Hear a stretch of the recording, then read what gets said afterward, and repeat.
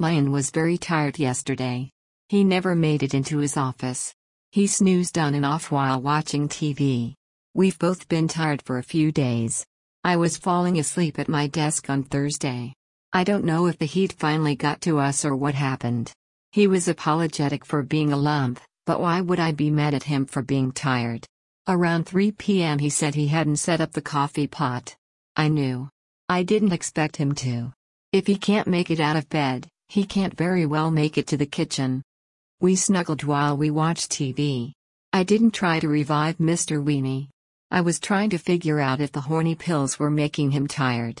He hasn't taken any for a while. He doesn't think they work. The other night, he tried the travel version of the boner shot. It's only one of the drugs in Trimix. It seemed to work just fine all by itself. Again, I thought he was heading straight for an orgasm, but no dice. He was even bucking his hips. That's usually a sure sign he's on his way.